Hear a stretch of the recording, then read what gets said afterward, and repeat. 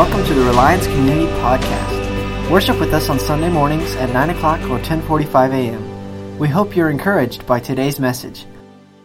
I want to real quickly, and I promise we're going to do it quick because I know you're looking at your watches. So we know that over the last couple of weeks, we've been talking about oneness, body of Christ. We've been talking about what this looks like. Jesus' high priestly prayer, John 17, that he cries out to the Father's heart, God, make them one as we are one, then the world will know that you sent me. So we know there's something radical about unity and oneness, that if there's anything that we're missing right now, if there's anything that we're lacking right now, it's got to be that. Because then you read the book of Acts, where we've been. In the book of Acts, in Acts chapter 4, says they were together. All the believers, okay, thousands of believers, had one heart and one mind. So we've said it over and over and over. What's the difference between Acts and where we're at now? There was something in them, same Holy Spirit that flows through their veins, flows through our veins, so that over and over, there was something in them about this oneness and unity they had. They had one vision, and that was Jesus. One heart, that was Jesus. One goal, that was Jesus. That's what they were after. So we've talked about this, and so I just real quickly, 5 minutes, I want to share, we've got something obviously big we've been praying about with the election coming up. And I believe that this is an opportunity for the church, okay? I believe this is an opportunity for the church to speak to who Jesus is. Come November the 4th, the day on their social media account, the watching world, many people are going to get on their social media accounts. Many people are going to get on their Instagrams. They're going to get on the news, and they're going to see one way or another what's the response of those men and women who call themselves Christians. And they're going to be looking, and they're going to be asking these questions. What's their response? And so I want to talk today. About this week coming.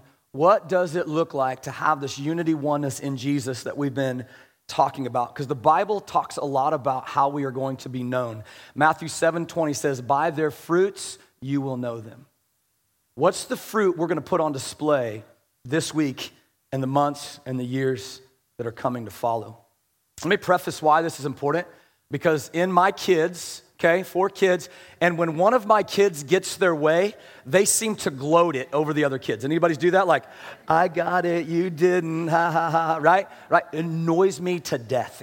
I'm like, why do you do that? You're just stirring them up. There's no reason that you're doing that. You got what you wanted. Why are you stirring up the other ones? But you know what else annoys me? The other ones are throwing the temper tantrum that they didn't get what they wanted, right? Like, I can't believe you love them better than you love me. I'm like, no, I don't. All right, your mother birthed all of you. I was there, all right? We love you. And so both sides of my kids, the one's throwing a temper tantrum, the other's gloating over the other ones. And I'm going to tell you, church, it's not just with kids. I've seen grown adults do the same thing. And I believe that we're going to have the eyes watching us after this whole cycle is over on November the 3rd and November the 4th. The eyes of the world are going to go, are they gloating? Are they not gloating? They're going to look at their Christian friends and be like, are you throwing a temper tantrum? Whatever side you're on, they're going to watch you.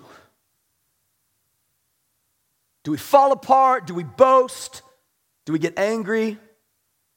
D.L. Moody says this. Out of 100 people, one will read the Bible and the other 99 will read the Christian. We are walking representations of Jesus to the world around us, even to our own families. When this whole thing goes through, few people will crack open their Bibles. Everybody else is going to see what the Christians that they know are doing. So if you have your Bibles, we're going to do a little work in Romans chapter 12, verse 9, real quickly. Just a few minutes. Paul's just come off in Romans chapter 12 with this whole give your lives as a living sacrifice, holy and pleasing to the Lord. He's just come off of this idea of going, do not conform to the patterns of this world. Be transformed by the renewing of your hearts, by the renewing of your minds. Like there's something that's happened to you. Now your life is a living sacrifice for Jesus and you're transformed. You're not the same person. You're not following the patterns and the customs and the traditions of this world anymore. And then he goes and he talks about these grace gifts. And because of this, God God has given you gifts, the gifts of mercy or leadership. There's 7 of them. And he begins to go through all of the grace gifts that he says he's bestowed upon you. So your life has been transformed. Your life is a living sacrifice. God has gifted you in these gifts. And then he goes into verse 9. He says, so here's how we should live our life. In light of transformation, in light of you've been given gifts by the Lord, in light of the fact that you're not following the customs and traditions of this world anymore, he starts in verse 9. He says, this is how we should live our life. Love must be sincere. Hate what is evil and cling to what is good. Hate what is evil. We are not a perfect nation. Church, I want you to hear me say this. We are not a perfect country. We are not a perfect nation. We have a bunch of things out there where the scriptures say, woe to those who call evil good and good evil. Amen? We have a lot of things that we've got to deal with. There are injustices in our world. There are things in our world that we as the church should not stand for and that we should rise up in. It's just that our gaze is fixed on the one who can fix it, and is Jesus. So we need to be men and women that represent that the Lord cannot stand injustice, that the Lord cannot stand evil, that the Lord cannot stand when the least of these gets crushed. He can't stand it. And our heart should be in that same thing. We can't just turn around and be like, yeah, we don't really care about those things. There is something that I hear from the watching world all the time, and it's the word hypocrisy. Hypocrisy, the practice of claiming to have moral standards or beliefs to which one's own behavior does not conform to. I can sit here and say, oh, that's bad, but then the hypocrisy in my life is either I put up with it or I do it myself. Do you truly hate evil? Have to understand what it means that the watching world is going, do you truly hate evil? What do you do about it? Verse 10, be devoted to one another in love. Honor one another above yourselves. These are things that we're going to do, hopefully starting today. And then after the election on November the 3rd, I pray this is what people see, is they see a culture of honor coming from the church. We honor you. We may think differently. We may have different beliefs in terms of what we think is going to fix this or that. But we honor you because you were made in the image of Jesus. And I will give my life and the rest of my life to make sure that you know who you are in Christ. We honor one another above ourselves. It's not my agenda. Verse 11, never be lacking in zeal, but keep your spiritual fervor serving the Lord. You know what zeal means? Passion. Never lose your passion, but keep your spiritual fervor serving the Lord. I don't care what happens on November the 4th. Hear me. I don't care. At the end of the day, it's done. It's over with. And I didn't get what I wanted. It's not about what you wanted. Oh, it didn't go my way. Passion for the Lord. He's still moving one way or the other. Amen? He's still in control. Don't lose your fervor or your passion or your zeal in serving the Lord. Whether you get what you want or you don't, your call is to still serve the Lord. Be joyful in hope, patient in affliction, faithful in prayer. Share with the Lord's people who are in need and practice hospitality. Our doors are still open. We're still going to go out and we're going to love the community.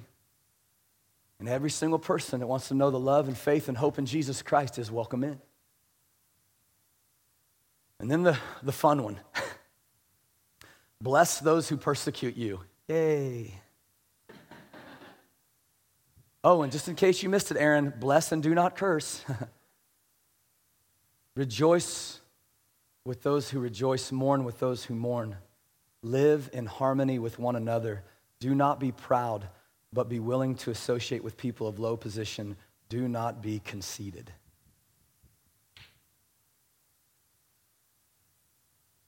James is going to say the same thing in verse 3 about, well, we've got to really be careful, church. Listen to what he says, James 3:14.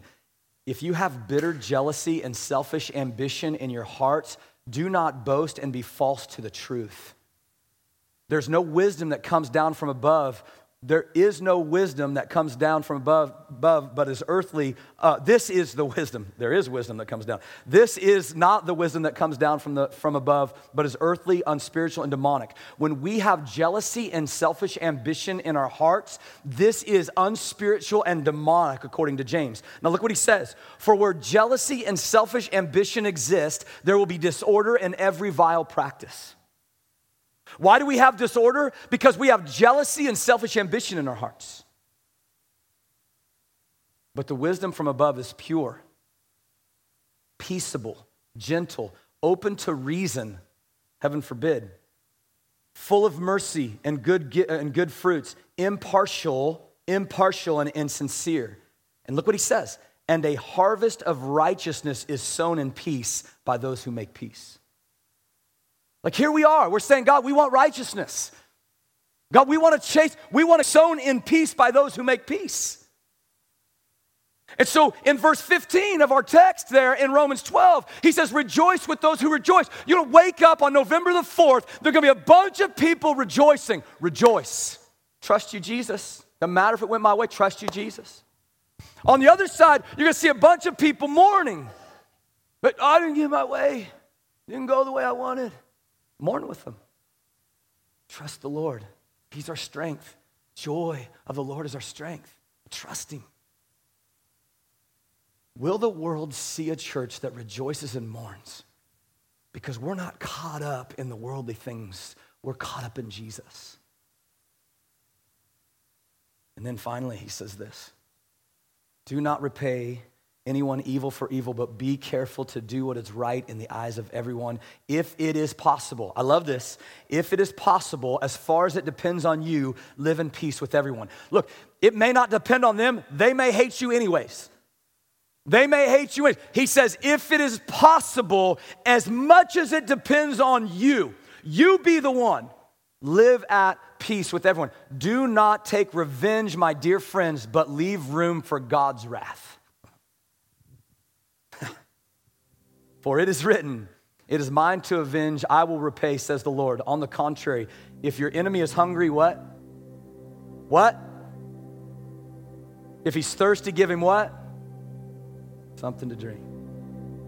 Listen to what it says. In doing this, you will heap burning coals on his head. Do not be overcome by evil, but overcome evil with good. I've always loved that verse because when I'm really angry at somebody and I want to be Christian about it, I'm like, Lord, send the burning coals on their head, right? I've missed it just a tip. They're not hot enough, Lord, okay. The whole point is, the more I press in and I believe that the Spirit-filled life, transformed, no longer after the patterns of this world, transformed by Jesus, living sacrifice filled with the gifts of the Spirit, I don't have to be the one of revenge. In this moment, I can love my enemy. I can feed my enemy. I can give water to my enemy. I don't have to repay back. And the thought of this is that your enemy is going to have coals in their head because they may burn with anger and hatred for you, but they can't say anything about you, so it drives them crazy. So they just seethe. Oh, they're so nice. Why do they have so much joy? Why do they love me so much? Come November the 4th, all of the volatility and all of the division, at least in this section right here, is going to have someone. And the watching world is going to go, yep, there's the church that we knew they were. Look at them running their mouth. Look at them crying out for this or crying out for that. Look at them either being boastful and rejoicing or being mournful and sad. Look, or they're going to go, look at the church. What are they doing? They're rejoicing with those rejoicing and mourning with those who are mourning. They're loving their enemies. They're speaking peace. They're telling us that their hearts aren't fixed on the things of this world. Look at the church. We've not seen this. be one or the other. So as we close out today, I just want to encourage you to go home and study Romans chapter 12, verse 9. In light of where we're at, how do I make this my Christian character for a watching world? So Father, in the name of Jesus, as we leave this room today, we've prayed, we've worshiped, we've read your word, and now, God, may we go and be a living testimony of who you are. Radically changed by what you've done in our life, and ready, God, to offer grace, ready, God, to offer the love, ready, God, to offer the hope of Jesus that you've instilled with us for the watching world around us. And it comes through you. You're worthy of it all, and your inheritance is the whole earth. We pray these things in the name of Jesus. Amen and amen. God bless you guys. We will see you after the election next week.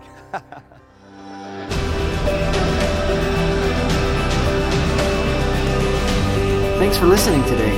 If you want to find out how to get involved, go to reliancecommunity.org.